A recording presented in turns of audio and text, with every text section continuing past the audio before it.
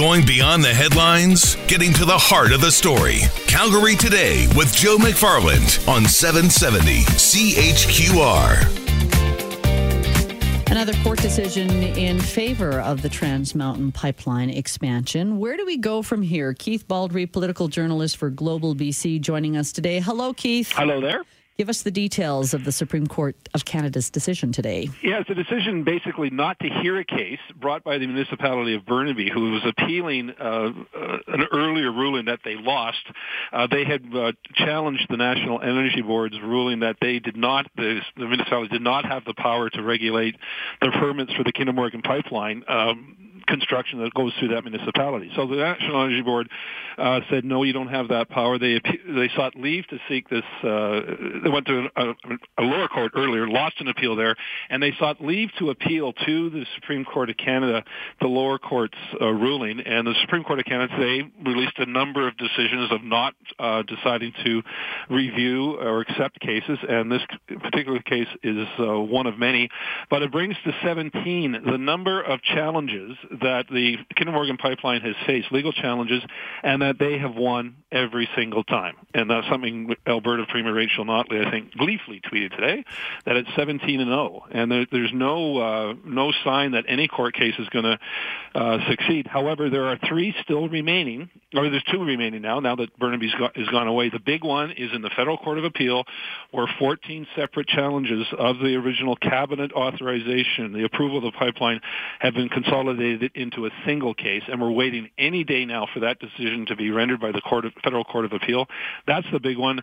The other one is the province of BC's sort of constitutional reference case, whether or not trying to determine who has the power to regulate the flow of bitumen and oil through a province. Is it the province, or is it the federal government? So another big victory for Kinder Morgan today. See, that's why I needed you on, Keith, to go through that whole list, because it is pretty confusing. And wow, they've been trying everything to stop the Trans Mountain Pipeline. But I heard earlier the mayor of Burnaby saying, even with this latest, the chance, the leave to appeal, he's a lawyer, and he said, I didn't think it was going to work. But it seems like they're just throwing anything to see what's going to stick. It's amazing that he made that admission today. I guess it's not amazing. I mean, we didn't think it had much of a chance of winning, but he actually acknowledged today on CKNW, a sister station, that they had legal advice that they had a very slim chance of winning this thing, but they decided to proceed anyways.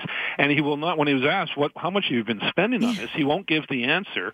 But lawyers cost a lot of money, and this case was tying up their in-house lawyers on contract, presumably for a lot of billable hours. But one of the ironic things here, Angela, is that while they were involved in this, trying to exert authority over Kinder Morgan to shut them down, they were also successfully in court with the same lawyers seeking an injunction against the protest encampment that had gone up on Burnaby Mountain.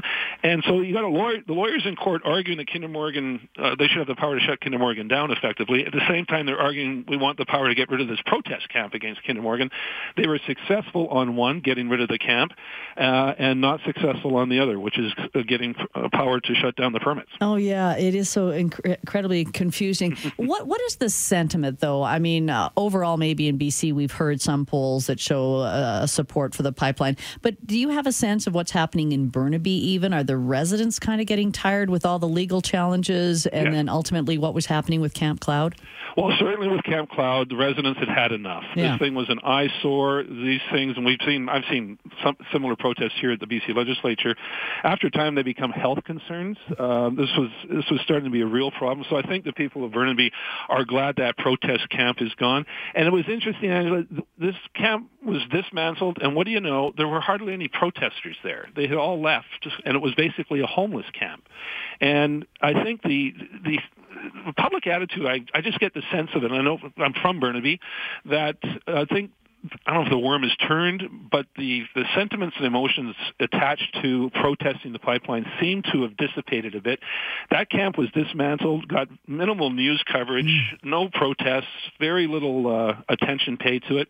If that had happened 6 months ago, I think it would have been much more explosive, but this thing sort of just died on the vine.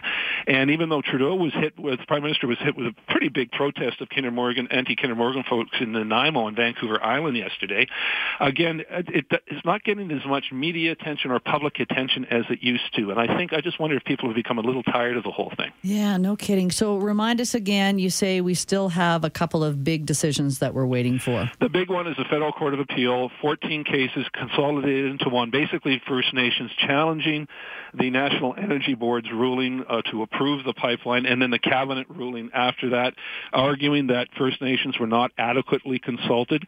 But again, that argument has been made before, in other courts have tossed it. So it's 17-0 in terms of victories for supporters of the pipeline. And it'd be very surprising, I would think, lawyers I've talked to, that the Federal Court of Appeal would sort of come in with a completely different read of the situation. But again, who knows? They tossed the Enbridge pipeline, if you recall, in the similar arguments.